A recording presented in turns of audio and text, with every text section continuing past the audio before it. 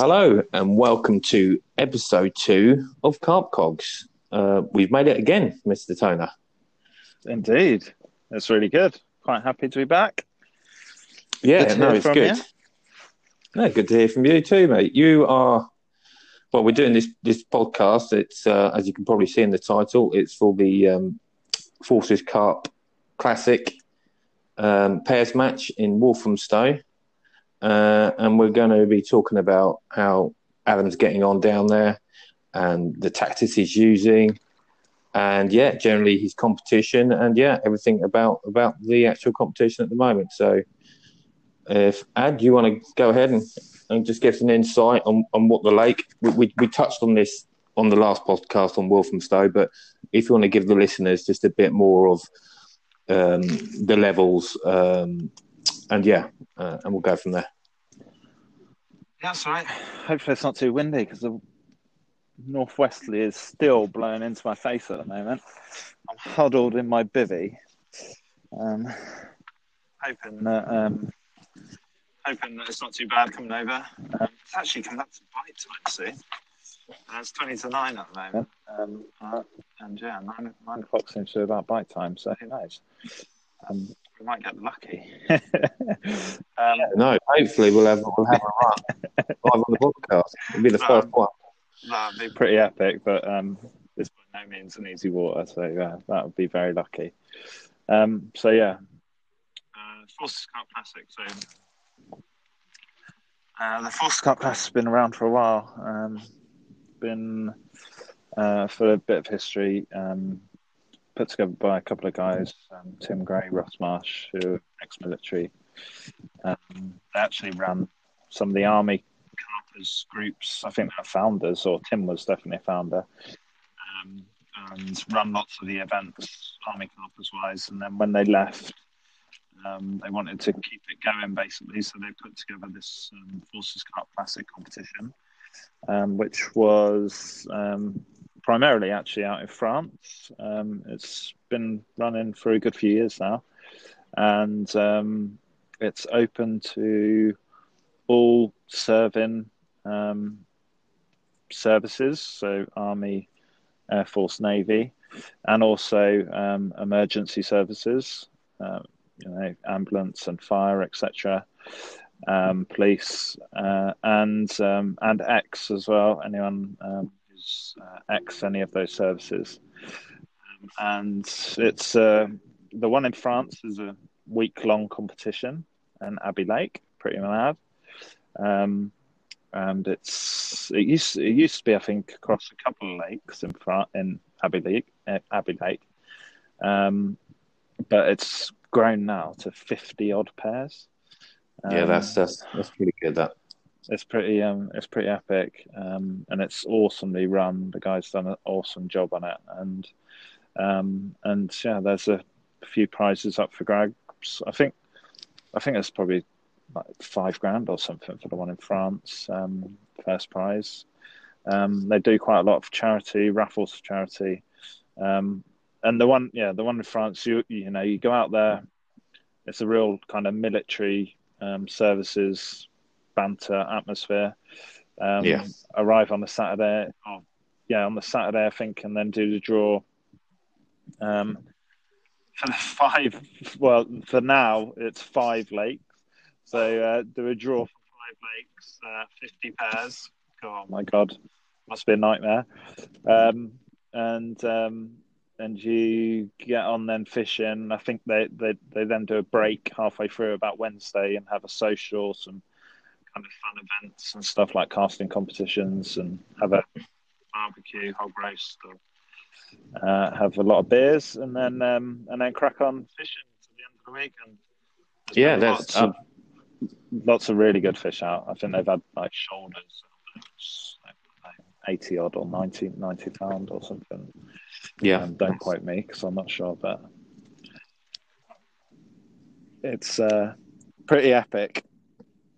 I mean that's the one in France. You do the UK one, and you did that last year. Is that right? Yeah. There's a story behind that, isn't there? Yeah. So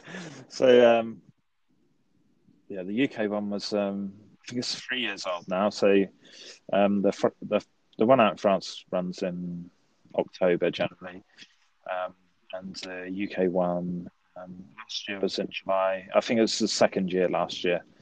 That was at Horseshoe, and I was supposed to be fishing with a mate of mine called Ben, and a mate of yours, but unfortunately couldn't make it towards the end. Very close to it, so I ended up fishing on my own.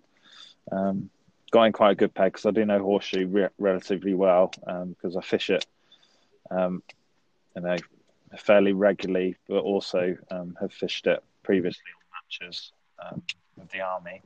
Historically, we used to run our Army Carp Championships there, and I know the kind of best place to go. So came out, I think it's 26 pairs generally, 25, 26 pairs. Came out about 8 or 9 and managed to get my first choice peg, and and then had a bit of a red letter session on my own with 3 rods, and managed to. You only gonna end up winning it, didn't you? To be on your own in a pairs match and win it, I mean that's quite incredible. Well, I'll take my hat off to you, mate, because I mean that's got to be pretty daunting to be turning up on your own, and you're up against really good anglers, and not on their own. Obviously, they're in pairs. That's some outstanding fishing there. Well, cheers, mate. But sometimes it can be an advantage, right, when you've only got 3 rods rather than 4. That's true. Yeah. And you can and potentially, you're working your own spots. I mean, I much prefer to be with a pair because, you work together and work spots together, and you're using 4 rods basically to work out what the best method is and the best tactic. But managed to do that, and it was £2,000 prize money. So happy days. Yeah, so I got £2,000 at the end. I got 2 trophies and 4 rods because there's supposed to be a pair. So and some raffle prizes and stuff. So it was all good. Yeah, very good weekend. Very very good. But mostly my name on the trophy. So I had to obviously come back this year to try and retain my trophy, if at all possible. So and this year it was going to be in Horseshoe a little bit earlier. It was supposed to be in April, but obviously because of COVID and everything, they had to call it off, postpone it, and then they couldn't actually get Horseshoe again. So we're now here down at Walthamstow, which is another place that I've fished quite a lot in matches, and it's an awesome place. Yeah, just to say, it's one of them top venues. You could probably put that in the top 20 of carp lakes in the country. Walthamstow, it's that good. Yeah, it's a day ticket venue. It's awesome. It's usually days only, so we're lucky. We've got the downside. Yeah, we got nights, and the competition runs from Thursday 12 o'clock until Sunday 12 o'clock. So you get 3 nights, 4 days basically, and so it's a massive privilege to be able to fish this, night fish it. There's some awesome fish in it. So yeah, that's where I am. So that was all. So I got down here on Thursday, obviously, or Wednesday night. First thing, checked out, making sure my name was on the trophy. Took pictures of that, and well, you got it really. Yes. Can you imagine if there wasn't? I mean, there would have been an absolute outcry. I know. I think you would have thrown all your toys out the pram. I would have. Yeah. That was the first thing I was interested in doing. Where's that trophy? Oh, my spot has just sent up a massive oil slick, and I haven't got a rig on it. Right. Okay. Right. Well, let's get to the meat of it. And what was your draw? I am properly gutted about that spot. Sorry, I took my rod off it, and now it's slicking up. It's not good. I'm gonna have to put my rod back on it shortly, perhaps. Anyway, so it might be bream. Who knows? But could well also be £35, £40 carp. So who knows? So yes, I was the draw. We had a good walk round on Wednesday night. It's a bit hard, this competition, because it's actually across 2 lakes, which puts an interesting dilemma. So it's on the number 1 lake and the number 2 and 3. Well, 2 and 3, you could class it 2 different lakes, but they are joined. They were the ones we fished on, wasn't it? 2 and 3. Yeah, it was. We went, yeah. Okay. So you've got a choice. The number 1, which is in theory an easier water with lower kind of weight of fish. Generally, the biggest fish, you might be able to get an odd 30-pounder in there, but generally the kind of average is about 18. But there's some good 20s in there. But you've got it's easier, and you've got a better chance of being able to catch fish. Or you go on the 2 and 3, which is a lot harder, but the rewards are there if you manage to get one, because there's some big fish in here, including a £40 common and a £40 mirror. So what did you find when you actually got to the lake? I mean, as in, where were you mostly checking out of where to go? I mean, was it the wind direction you were going on? Was it shows, or a bit of both? Yeah, but well, it's the pegging. How they pegged it is always interesting straight away. So looking at the pegging map, having a look to see what water's got the best water. So whether it's the angle that they've pegged it from, or how much water you've got. Yeah, so when you say best water, can you explain that a bit better? Yeah, so generally, just from the pegging map, you're kind of looking at whether who's got the most amount of water, right? Because a large amount of water is useful, right? Because it gives the fish space to move around, particularly or hold in your area. Yeah, there's just less lines, isn't there? Yeah, less lines. So the swims and pegs that have got lots of water obviously are quite interesting. You're also then looking at if you've got a peg next door to you, would that cut you off potentially? So if they cast out, would that cut you off if fish were coming into your area? Because that can have a massive effect on whether fish will travel around. Or have you got the ability to cut someone else off? And then you're starting to think about historic matches, how they've got on, how we've got on when I've been on there before, and also about then the weather, what's that going to look like? And we knew that it was a southwesterly when we got here, but it was going to switch to a northwesterly. And northwesterly's a bit, and it was going to drop temperature as well. So it was quite warm, and now it's kind of dropped down. So you don't know how the fish are going to react to that. Are they going to be on the back of it, or are they going to be on it? It's a bit of a difficult one, that. That's a lot of information to process. It is, yeah. And also then you're walking around the night before and trying to get as much local information as you can. So guys who are fishing it, try not to punish them too much, but trying to get a bit of information out of them. Not necessarily all to be trusted, because they're not fishing it in a match situation, right? They're fishing it in just a normal day ticket situation where they've got loads of space and no one next to them, stuff like that. But it's always interesting to find out over the last few weeks how it's been and what's been coming out and all that kind of stuff.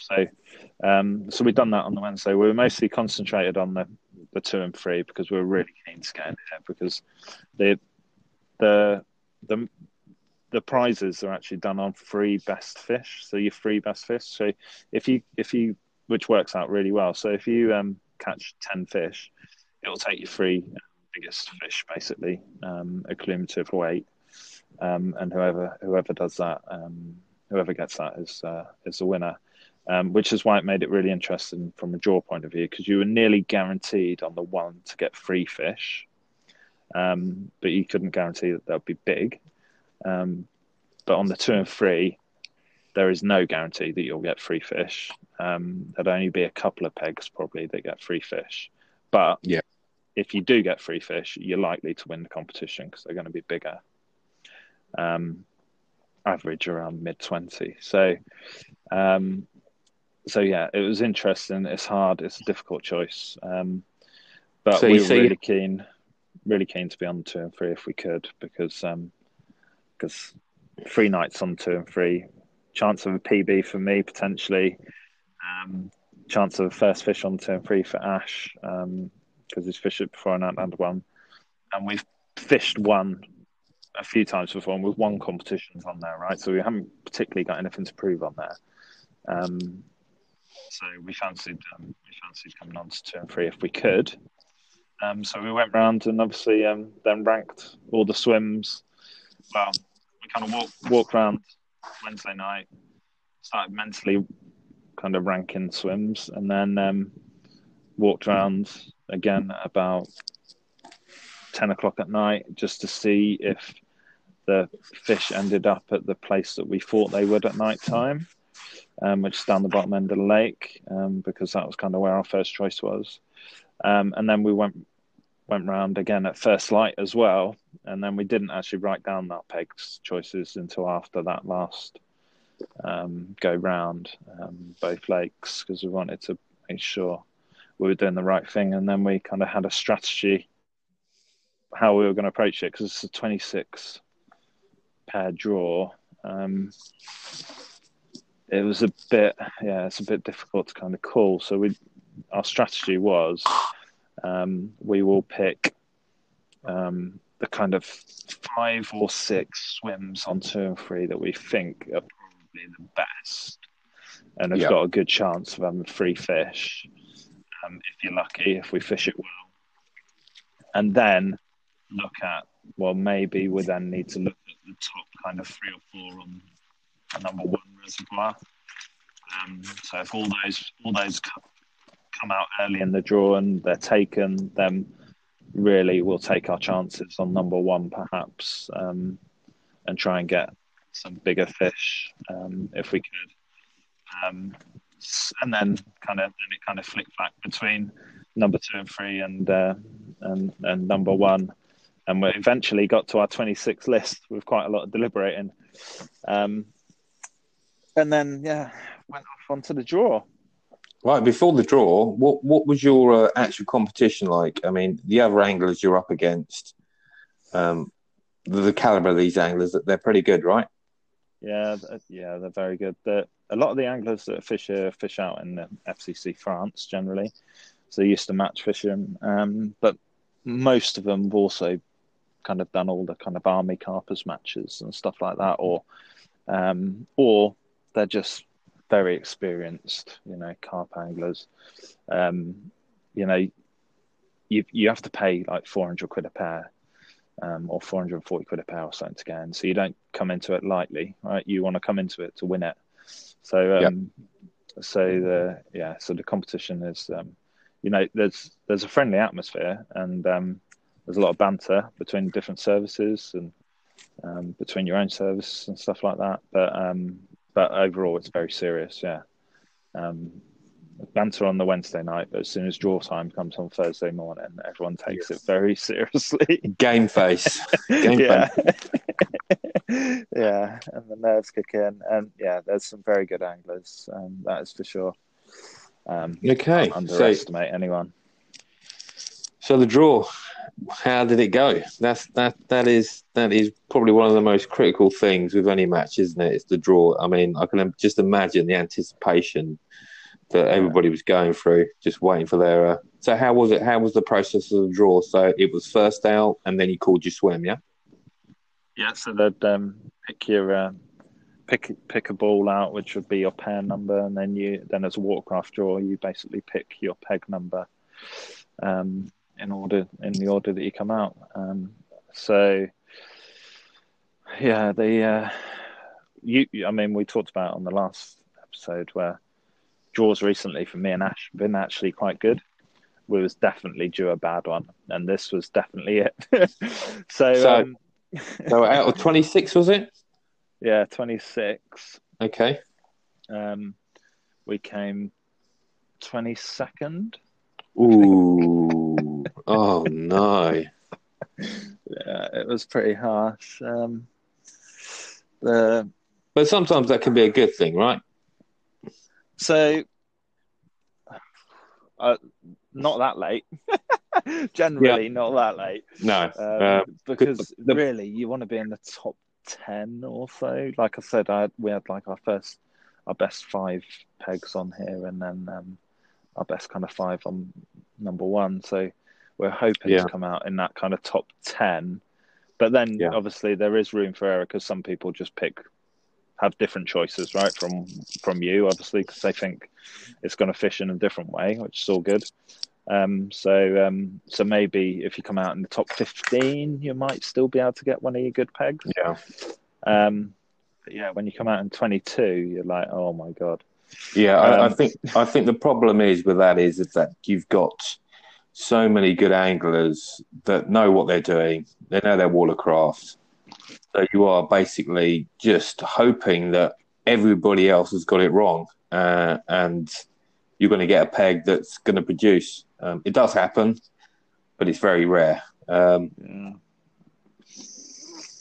So, but it wasn't that bad for us because when we did come out at 22, we actually still got our second choice peg. No way. Yeah, way, which was pretty crazy, to be honest. Did that make you doubt actually your choice? No way. We'd never doubt, never doubt our choice. We'd just say everyone else is crazy, obviously. Um, yeah, no, we definitely didn't doubt it. We've got good kind of knowledge of the area, and we made our choice at the draw, and we stick to it, and that is our order. Because if you go in there doubting anything, then you could make mistakes, and Yeah, and you got to sit by your gun. You've just got to stick by your gun. So yeah, to be honest, if we'd have come out one later, it would definitely be gone. There was only like 3-4 pegs left on one, and a couple of pegs on 2 and 3 left. So we managed to get our second choice. So we were absolutely chuffed, to be honest, to come out that late and get our second choice. And we've ended up in a peg which has got quite a lot of water, and it's got the kind of northwesterly winds battering into it. Which is why probably some people didn't take it, because they weren't sure if the fish was going to get on northwesterly, and nor were we really. But we were quite happy to take that kind of gamble. Yeah, because that northwesterly, that northwesterly's been around for a while, and like I said in the first episode, the way that most anglers will go will be on a 24-hour wind. So if the wind changes within that 24-hour period, then it's a good idea to get on it whatever direction that wind is. But if it's a stale wind, as in 2 or 3 days old, then that becomes a lot more problematic. And actually, the fish being down there, they could be anywhere on the lake. Yeah. So we decided, well, it's a known area anyway. Generally, Walthamstow changed quite a lot since we last fished it. Right? They've changed it into a wetlands project, so they've opened it up to the public and nature reserve. And what they've ended up doing is they've fenced off all the islands, which is a bit of a nightmare, because generally all the fish came from the islands, and the going tactic on Walthamstow was get as close as you possibly could to the islands, and cast right up to it. I mean, cast on the undercut of the island to get the fish. And if you could do that, and you could get a swim that can do that and get access to the island, you would guarantee fish. Now you can't get about 15 feet from the island, because they fenced it off totally. I'm not sure why. It might be to protect the island, or it might be for bird life or something, but it's kind of a totally interesting dynamic to the match situation. So no one really knew what was going to, what kind of effect that was going to have on the match. But we kind of still chose one of the named pegs. There's a few named pegs that generally if you watch like a Tom Dove video on Walthamstow, he would mention Tea Party 2, Southend, Crow's Nest. Yeah, he's always on them, isn't he? Always on them. He's always on those kind of pegs because generally that is kind of area for them. Historically, that's he's always tight up against that island, isn't he? When he's fishing off that pegs, yeah. And the water we've got has actually got access to that Crow's Nest peg, which isn't actually where we're fishing it from. We're fishing it from a peg called Slippery 2, which is on the other side. But we've got all the water of Crow's Nest, but we've decided to fish it from this angle to do something a bit different because the northwesterly was coming into our face, and we thought that might be a better tactical decision. So yeah, we were relatively happy, to be honest, where we ended up, and we've managed to obviously get into our swim and get our 4 rods going, and we kind of gently worked our way into the match. Yeah. I mean, your partner Ash, he's a great angler in his own right, and yeah, so you've got a good partner there, and you work well as a team, and I think that is probably key in any match situation in pairs, is being able to work with your partner and coming up with a plan together and getting the fish. So if one guy keeps getting all the fish, then you still work together to make sure that spot keeps producing, and the other guy doesn't nullify that spot and make it worse for the other angler. Yeah, that's right. I mean, you basically you've got to use the 4 rods to your maximum advantage between the both of you. And you need to cover the water as best you can, whilst also making sure that you're doing the right thing in terms of making sure there's space there for the fish to come in, and you're not cutting off each other. There's lots of different things to consider potentially, but and also even just it's a team effort when you're landing fish and putting bait out and all that kind of stuff. It's just a maximum team effort, and it's brilliant. But you've got to basically one of the things that you need to do probably at the start is use 4 rods to work out what the going tactic is, or try to. Use different colours, different rigs, different areas to swim.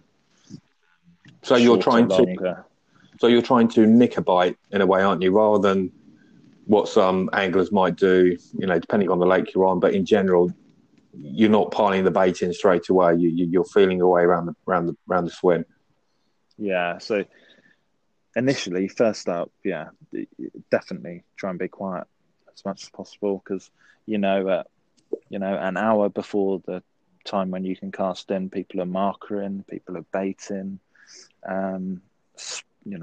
just casting into the swim. And if there's any fish around, they're just going to run for cover. So if you're able to keep your area nice and quiet, 2 things could happen. One is you wouldn't actually scare fish out of your area if there is fish there already, and secondly, people will scare fish potentially into your area. So the best tactic, I believe, and we believe, is to take it very slowly at the start. Don't overcommit to a particular area. Don't what it's like when you spot out straight away. You're committed. Yeah, if you just go straight in with the spod, you put in 12 spods or however many people put out. You're committed to that area straight away, and you don't even know whether that's where the fish want to be, right? Until you've kind of seen some fish movement in your water.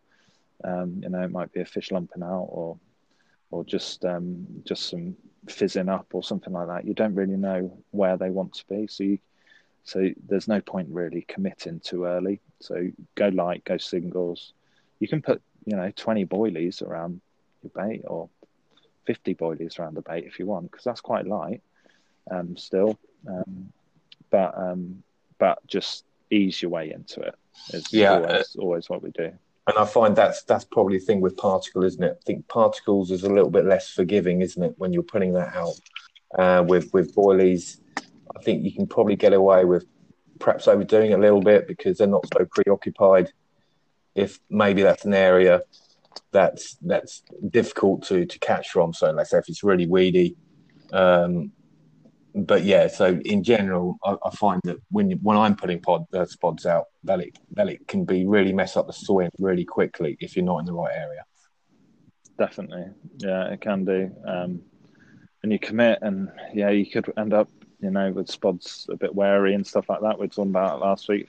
Practice, it could just mess it up. The boilie is a lot cleaner, a lot easier, and actually the best option for boilie is spreading it around anyway. Not a massive amount, like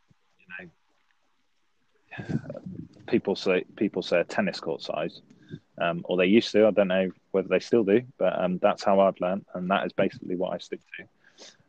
Trying to spread boilies over about a tennis court size, so you've got a lot more room for kind of error with boilies, and it's not so bad, especially if you're only putting 20 out or so like that. You only if you're going to commit to boilies, then you're putting like kilos out.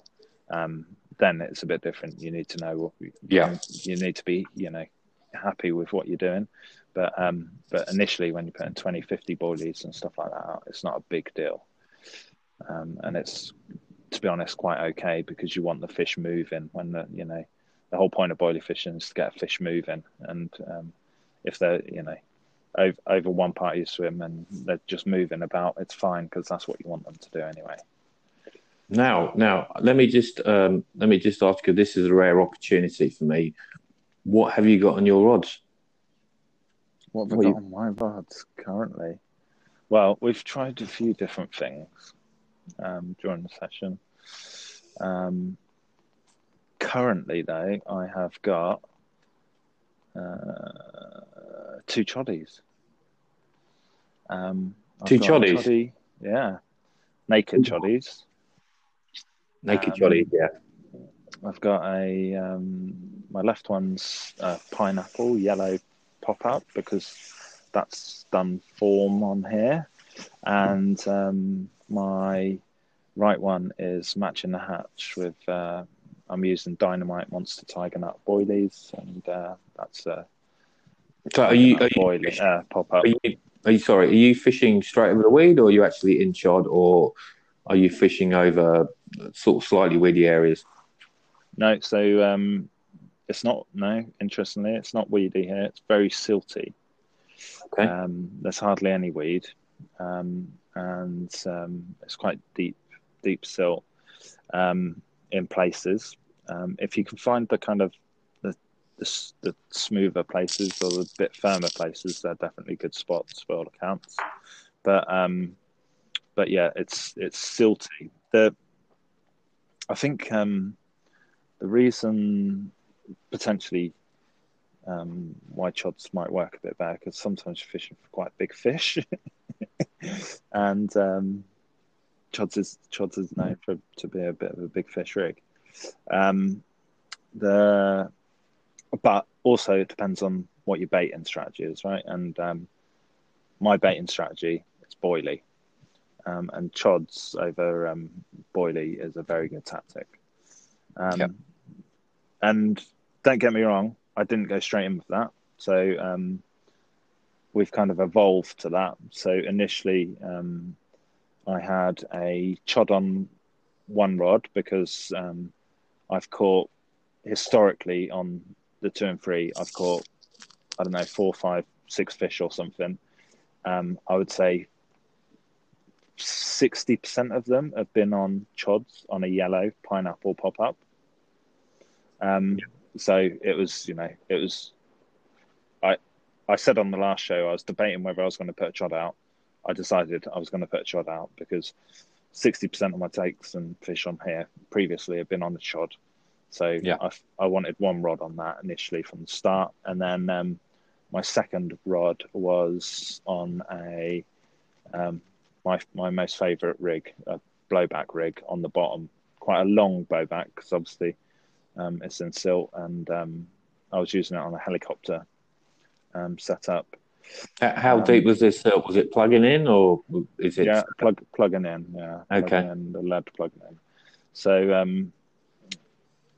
yeah, I decided to fish quite a long bottom bait, just in case they preferred bottom, feed on the bottom rather than pop-ups. And I also then had a third rod set up, which was on a Roddy. So On a Roddy. Yeah, a naked Yeah. Ronnie, basically. So And that chopped works. and changed, right? So I generally have 3 rods. So I always work in 3 rods, even though I've got 2 rods. I'm only allowed to fish 2 rods because Yeah. Ash obviously fishes 2 rods. I always have one on the bank also that I'm working with, so that I don't have my rods out the water for longer than I need to. That's one of the big things of match fishing, isn't it? It's the prep work, it's the rhythm that you get into, and the best anglers, just they just have it working to a fine clock. It just everything just swells as one, and they're basically a machine, which is the best cocktail to win matches. Yeah, it takes like we talked about last week. It's you need to put in practice, and I don't like fishing 3 rods. I prefer to fish 2 rods, even when I'm personal fishing, because I always like having the one on the bank to kind of play with and change something up. So, for instance, I might have a zig set up on the bank, or I might have a bottom bait rather than I've got pop-ups out there or something like that, just to switch it around. Just so I can change it around. And in a map situation in particular, it's quite useful because sometimes when you've got 4 rods out, if you get a fish, you can take out other lines. So if you've got another rod on the bank ready to go, at least as soon as you've got that fish in, you can get that rod back out fishing. Yeah. Because it might just be a short space of time when bite time is, so you need to kind of make best use of those kind of opportunities. So I kind of switched between all those 3 rods, and Ash started with 2 different Ronnies, one on a Roddy and one on a kind of stiff boom. And we had all different colours out and all sorts. Ash was fishing some singles. I was fishing over a small amount of boilie, etc., etc. And we're just trying to kind of feed our way into it. And how often were you changing? Because that is probably one of the things that people, well, I definitely find getting my head round is when to change. Do you change, every hour? Do you change every half hour? Do you just reset the rig? It may be the case of the rig just not being set right. So all these things sort of run through your head when you come to make that decision of we're going to change the rig. Yeah, it's been difficult. Difficult question to answer. What I generally try to do when I'm fishing is keep one rod the same. So on this session, it's been the choddy. Yeah. So I've kept the choddy the same, and I've just done roaming tactics with that. So I've just moved it around the swim. Yeah. But I've kept that tactic the same, so it's been steady. And then on my other rod, I've been swapping and changing rigs, and also swapping and changing areas, just to see if. So I've got that kind of one steady rod that I'm kind of measuring against, and then I've got my other rod which I'm swapping and changing. But then I've also got Ash's rods, right, to look at to see what he's doing. And he's doing similar, where he's keeping one steady, and then the other one he's kind of swapping and changing around depending on reactions. But there's lots of different things. If there's fish in your area and you haven't had a bite, then potentially you need to change it. Yeah. But I generally kind of work on, I don't, on a hard water like this, I generally keep my rods out quite a long time. So, 8 hours or so, maybe more sometimes. Yeah. I try to get in a bit of a rhythm or routine. We know bite times generally. So on the first night, I had my bottom bait and choddy out. So basically, I cast out, set my rods at about 5 o'clock, I think it was, probably in. They're out at 12 o'clock, obviously, but then reset them about 5 o'clock, and they didn't come back in until about 11, 12 o'clock next day. So, Okay. But I knew I didn't feel like I'd had fish on me. So Yeah. I had nothing to say that I'm doing the wrong thing, basically. Yeah. So I just stuck with that, and Ash obviously had his too. So we stuck with that. But then because we're in quite an open water swim, and the fish are quite nomadic, they kind of travel up and down the lakes. I decided to put quite a lot of boilie out. I probably put on that first night, during the night, because the seagulls were a bloody nightmare. I put probably about 6 kilo out. Okay. And when you put that out, I mean, when you said the seagulls were a nightmare, I mean, this is one of the big burdens of the carp angler is feeding the birds. I mean, when you're putting boilies out in the day, and you say you've got 20 gulls on you, which is pretty normal for a popular lake, they can, I estimate they probably take 60-70% of the boilies that you're putting in, depending about the numbers that you are putting in. And I always found over the recent years that I will just wait. I will wait till dusk, till where they're just sitting on the water, where the light is just fading. It's too difficult for them to pick up, and you'll save yourself a lot of money on boilies. And also, it's a great time just to ring that sort of dinner bell, like you would with a spod. I've had so many takes where I've been doing that, and it's rattled off, because you're sort of introducing them. They're hearing the noise of it plopping in the water. You don't have the gulls messing about with it, diving in, perhaps scaring them off. And I generally find that works best. I don't know if you've done something similar to that.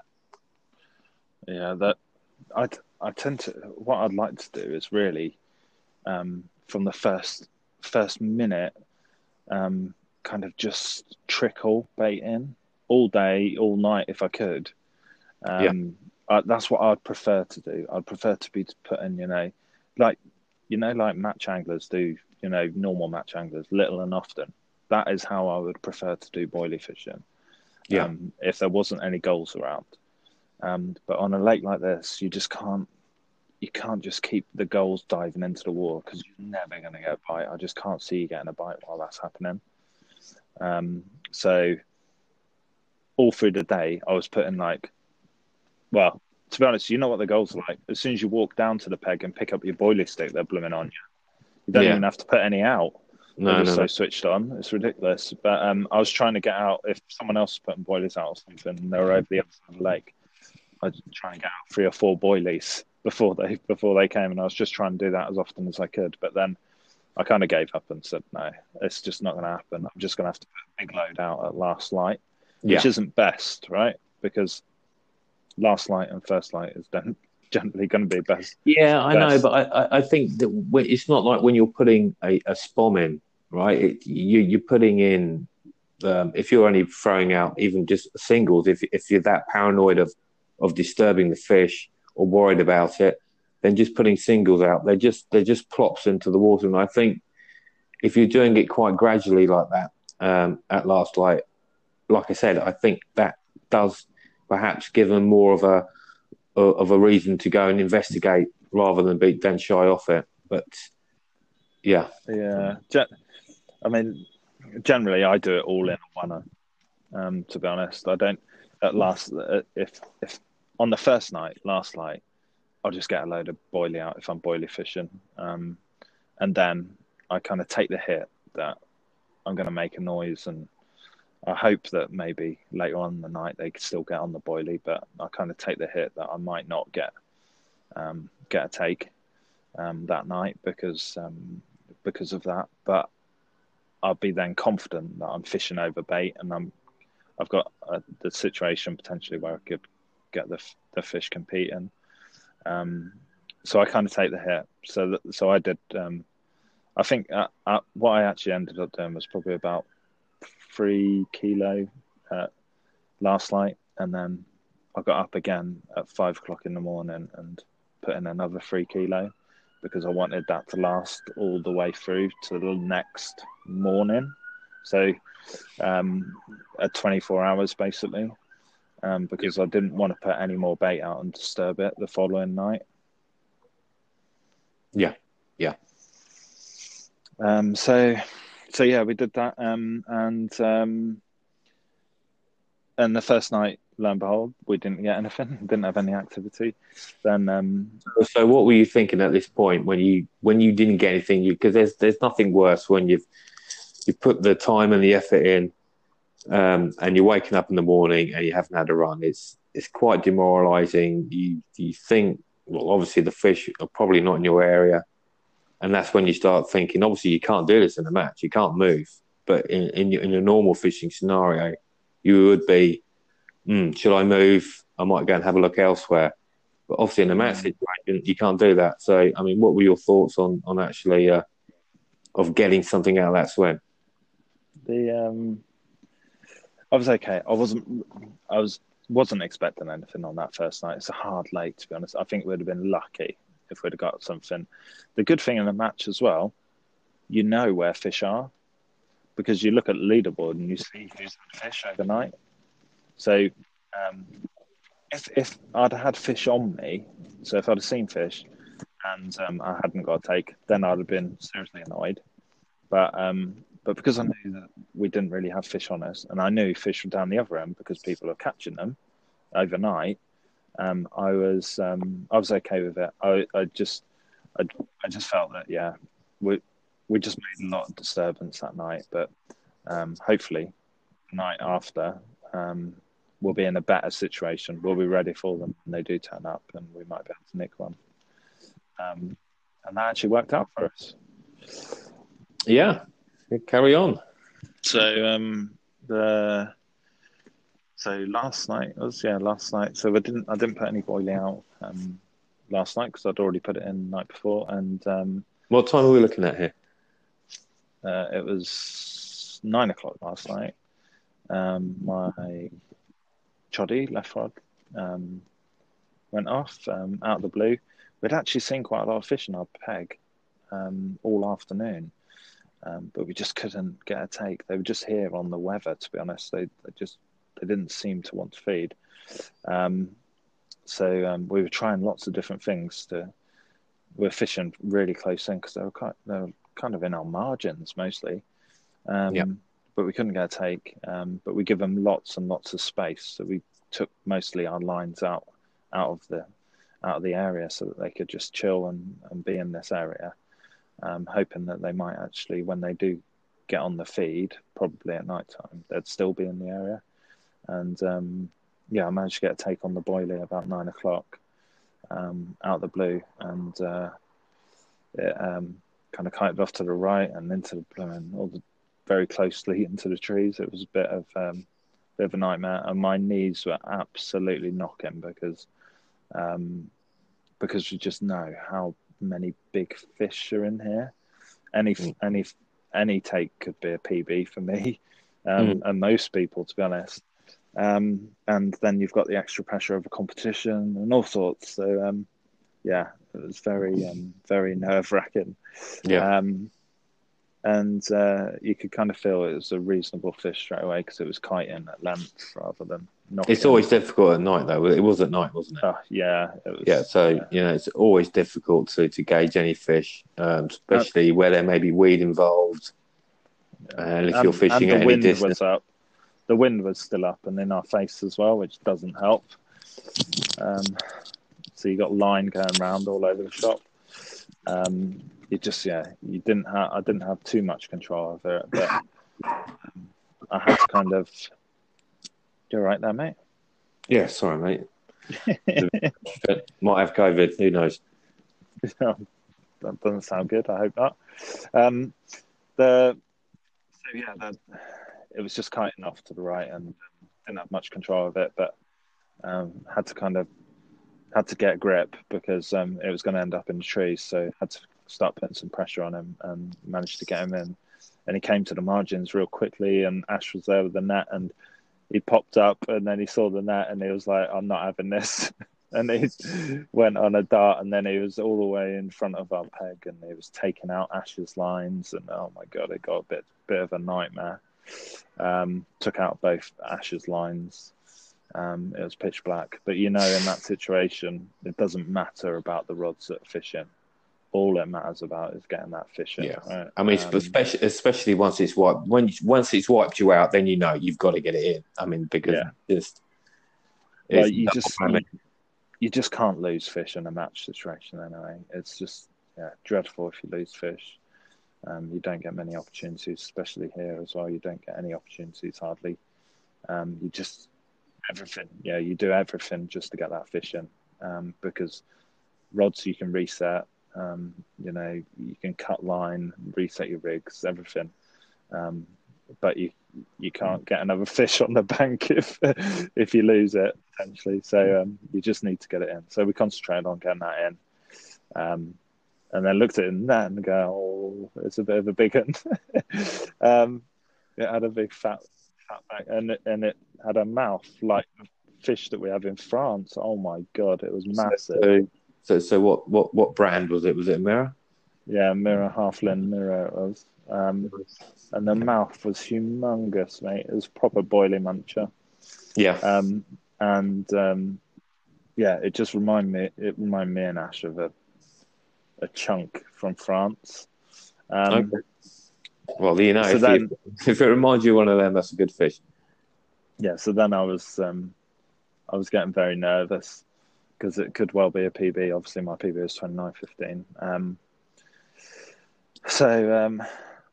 So first thing, I had to cut my line because it was wrapped around Ash's, but we decided that was the best thing to do, which managed to get Ash's rod sorted quite quick, which is good. And then we kind of obviously got it in a sling and put it in the margins. You then have to call the marshal through, but before we'd done any of that, we made sure all 4 rods were back out fishing. Yeah. Because as soon as the marshal and stuff's in your peg, all they want to do is, get the fish out, obviously weigh it and photograph it, etc. It can, end up taking half an hour, 40 minutes. And if you lose that time fishing, you're potentially losing bites. So. Especially when it's wiped you out. I mean, you don't want any rod out. Even one is bad enough. But that's the way you've got to think in these matches. Yeah. So we got all the rods out, and then I kind of took a breath, and Ash obviously has been with me a lot in terms of when I've been trying to catch a 30-pounder, just as you have. So we're both quite excited about it to see what it was.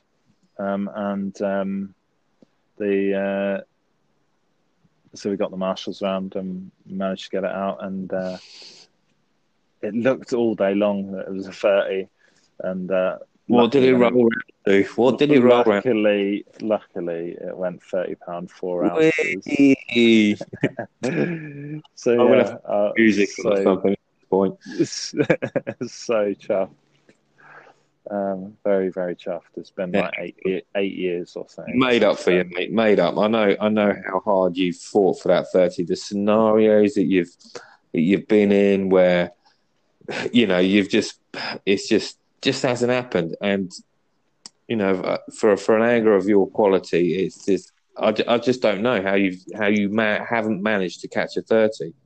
It's quite incredible, but let's hope they're like buses now for you, and you're going to be getting them every time you go. It's so do I. I was getting quite teary, to be honest. It's Ah, been such. I wish I was there. Such. I wish I was there. I was thinking earlier. I wish I was there for you because that would have been a great milestone to see you catch that. Oh no, I'm just. Thank you.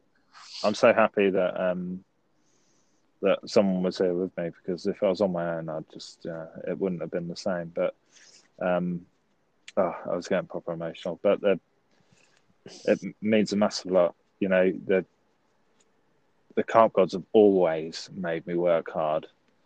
You know, I was stuck on £9.5 for so long.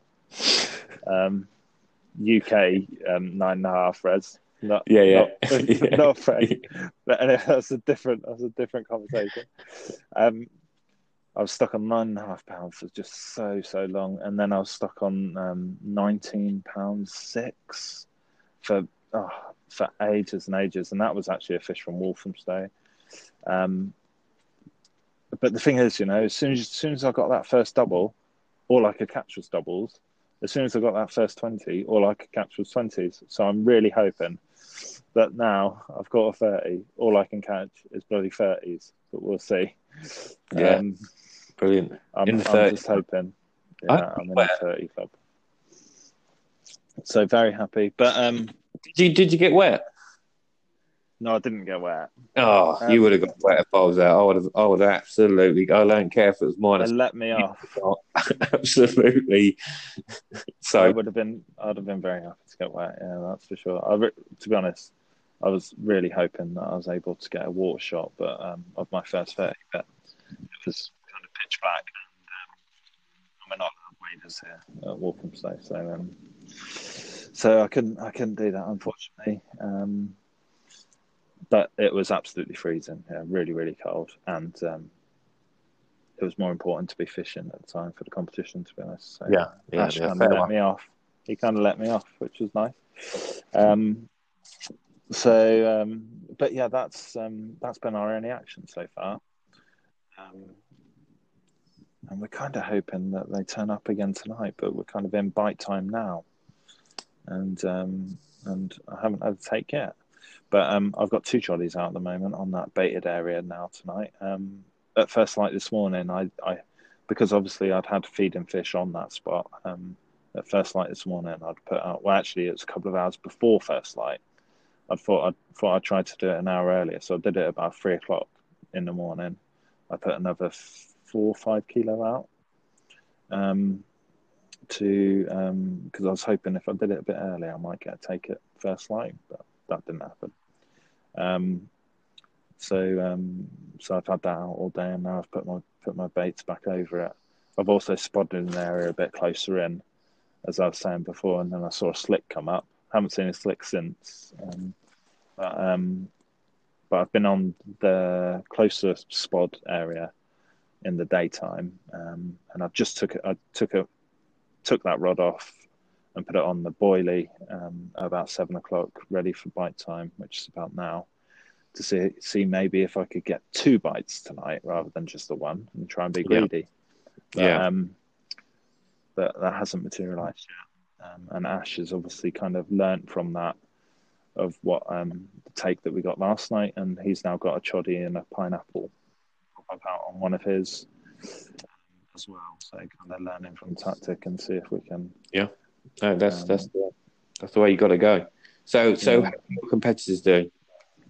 So there's 3 or 4 pairs that have caught 3 fish. I think they're. I haven't, to be honest, I haven't really looked at the leaderboard because I'm not really interested until we're in it. This finishes. You've got how many hours you got left? You got tomorrow at 12 o'clock now. So you got 12, 14 hours. 14 hours left or so, which is Plenty of time. we need 2 bites basically. Yeah, plenty of time. Plenty of time. There's plenty of time. Yeah. And generally it's night water, so we've got plenty of time. The last year FCC UK, I didn't win it until about 10 o'clock the Sunday morning. Wow. So there's plenty of time. And it's 3 biggest fish, and I think the the weight of the first place at the moment is about £74 or something like that for free fish. Okay. And second, third, and fourth are really close behind. There's like £1 or £2 in it. So there's about one fish in it for first place at the moment. So that's really interesting for all those guys. That is. And we're 2 fish behind. So we've obviously had a 30, which is a brilliant first fish. If we could get a couple more, actually, we only need I think Ash was saying we need a 23 and a 24 or something. Okay. Which is very achievable. That is. You get them on you. Two fish. Very achievable. So potentially we just need 2 more bites. Or we could have the big go at like 45. That would do, wouldn't it? Oh, you'd have that, wouldn't you? That wouldn't be too bad. Yeah. That would do. Could be 1 bite. I'll take it. I'll take it home, mate. That's what I do. Yeah. But to be honest, the result does not matter anymore. I've got my PB. No, definitely. I am absolutely chuffed. But I am really keen to try and get Ash's first fish from Walthamstow. He hasn't. Well, from 2 and 3, he hasn't had a fish from 2 and 3. I'm sure. So obviously we're really trying to do that. Sure, he will come good. But and Ash is generally really good big fish angler as well. Usually, between us when we're in competitions, he generally gets the bigger fish. I generally get more but smaller, and Ash gets the.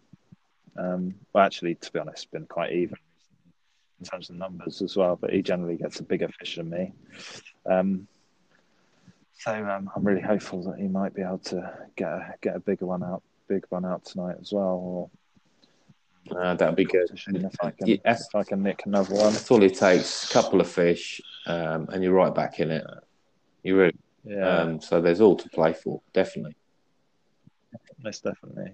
So I'm going to keep my rods on the boilie for now. I'm going to take my second rod off at about 11, 12 o'clock tonight, and I'm going to put it back on the spod, and leave that because I've put spod out because I know that that's really good at getting multiple takes. If you can get 1 fish on it, you're probably going to get 2 or 3. Yeah, most definitely. So I thought spod was probably a good tactic to try on the last night. It actually worked for me last year in terms of winning the FCC because on the last morning I had like 4 fish, and luckily one of them was the weight that I needed. Yeah. Well, in fact, 2 of them were. I had a 29 on the last morning and a 26 or something, which got me to the 2 29s and 26, yeah, which got me to the final weight. That's smash and grab, that is, isn't it? It was smash and grab, yeah. So hopefully it might happen again. But obviously, there's lots of other anglers around the lake who are hoping exactly the same, that they might pull out a 29 or a 30 tonight. That will secure their kind of place in first place. Yeah. So we'll see. I think actually it's a peg that's in number 1 is winning at the moment. Okay. Interestingly, even though there has been a couple of pegs on 2 and 3 that have caught 3 fish. Yeah. 1 peg on Lake 1 has caught a couple of big ones. So basically they've caught numbers, a lot of fish over the last 48 hours, 72 hours. Yeah. Or 56 hours, sorry, and they've obviously played the numbers game, and they've managed to kind of creep their biggest fish up, their biggest free fish. So I think they're winning by about £1 or something at the moment. Okay. But we'll see how the last night goes. Yeah, we're hoping that we could just come in from the outside and just overtake them all, obviously. Yeah. Well, I mean, if they get into your area, then I think you'll be well ready for them. And yeah, I just think they need to get out in front of you. I mean, has there been many signs, as in shows? Just as last night was coming, we saw 2 shows in our water, so that was encouraging. We'll see. Not really getting liners and stuff because the wind's so much. You don't know what is a liner and what's not at the moment. So yeah, and we've seen Ash has put some oil on his boilies, and we've seen a couple of slicks come up, and we've seen that slick come up on my spods. So Okay. hopefully there's some fish, but it could be bream, it could be tench. You never know. Yeah, no, you're doing really, really well. To get your PB, you're still in there. Oh, yeah. There's obviously, if you hadn't had a fish by now, then you'd be very up against it. But even then, you would still have a chance. But I'm pretty optimistic for you, and I think, like I said, if the fish get on top of you, then you'll have them, definitely. Hopefully, we'll see. If the fish come into our bag, hopefully we'll have them. Between our 4 rods, we'll have one. It's just hopefully that they'll come in and start feeding. Yeah. But yeah, I'm absolutely knackered. I'll tell you that. Yeah. Like I say, baiting up in the night and catching fish in the night, and then buzzing because of PB. And first night you didn't really sleep anyway. Oh yeah, I'm absolutely knackered. I need to. You need some sleep. Get my head down, to be honest. Yeah. Yeah. No, definitely. That's one of the things, isn't it? The perils of the match fishing. That I don't really sleep when I'm pleasure angling. So when you're match fishing, you are constantly awake. It's very difficult to switch off, and you don't actually start to be able to sort of switch off possibly near the end when you're just so exhausted with no sleep. Yeah, I can't sleep on pleasure match when I'm pleasure angling either. But when it's over 4 days, 3 nights, it gets very knackering towards the end. I bet it does, yeah. And you're working all day as well, right? You're trying to do as much as you can just to nick a bite in the daytime, because that could make all the difference. So chopping and changing things, bait in different areas and stuff, just to try and nick one. So yeah, it's been busy. Well, yeah, what you can do, you can update our listeners on our Facebook page on Carp Cogs with your result in the morning, if you wouldn't mind, mate. I'm sure they'd be pretty intrigued to find out how it all finishes. Yeah, well, this isn't going to go out, right? So people, when's this going to go out? It depends how much you're going to pay me. Yeah, well, I don't want everyone else on the late listen to this and listen to my tactics and they have time to react to it. No, you'll be safe, mate. I'm not that efficient. You'll be. No, good. Yeah, I'm sure it'll be fine. And I think they'll struggle anyway to get. I think I've used about 13 kilo boilies so far, so I think they'll struggle to get that in. Oh, good. Well, it's been a pleasure, Mr. Toner, as always.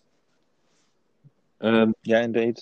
Yeah, it's good. Yeah, we'll finish it there. You seem obviously pretty tired, but yeah, no, it's been really good. It's been great insight, I think, to the listeners on how you should approach a match lake, and how you should really just feel your way into the competition. And anyone who match fishes out there, that hopefully they can take something from it. And not even match fish. Even if you're fishing somewhere like Linear, where every peg is taken, you can take that from there as well. You can apply it to that sort of scenario as well. And hopefully that side of things will improve your fishing. We'll do another episode soon. Hopefully, again, the listeners have enjoyed it. Please leave comments on our Facebook page. Any questions you might want us to ask in the show would be greatly appreciated. Right, hang about. What? Right.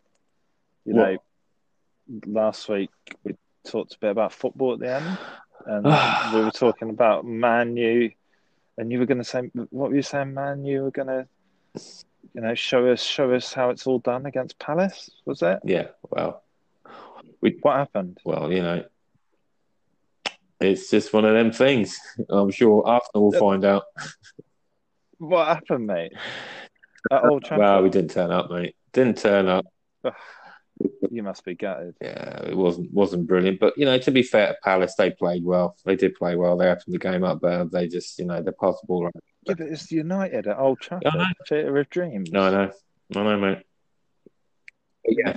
How does that happen? Well, we won today, so by the skin of our teeth. Well, that was Yeah. skin of your teeth. Yeah. So, oh my I'll god, take that. that's ridiculous. Hopefully, it's the right direction. Yeah, I think you were still pretty awful. Yeah. Me and Ash were watching it on the bank when we could, and it was very close. It was quite interesting. But oh mate, you need to get some players in, don't you? Sack Solskjaer. You can't sack the baby-faced assassin. Well, that's true. But it's all right. Arsenal got Liverpool on Monday, so we'll get crucified. Yeah, we'll see what happens there. We'll see what happens. Yeah.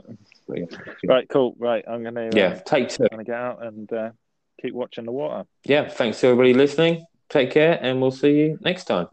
Cheers. Cheers.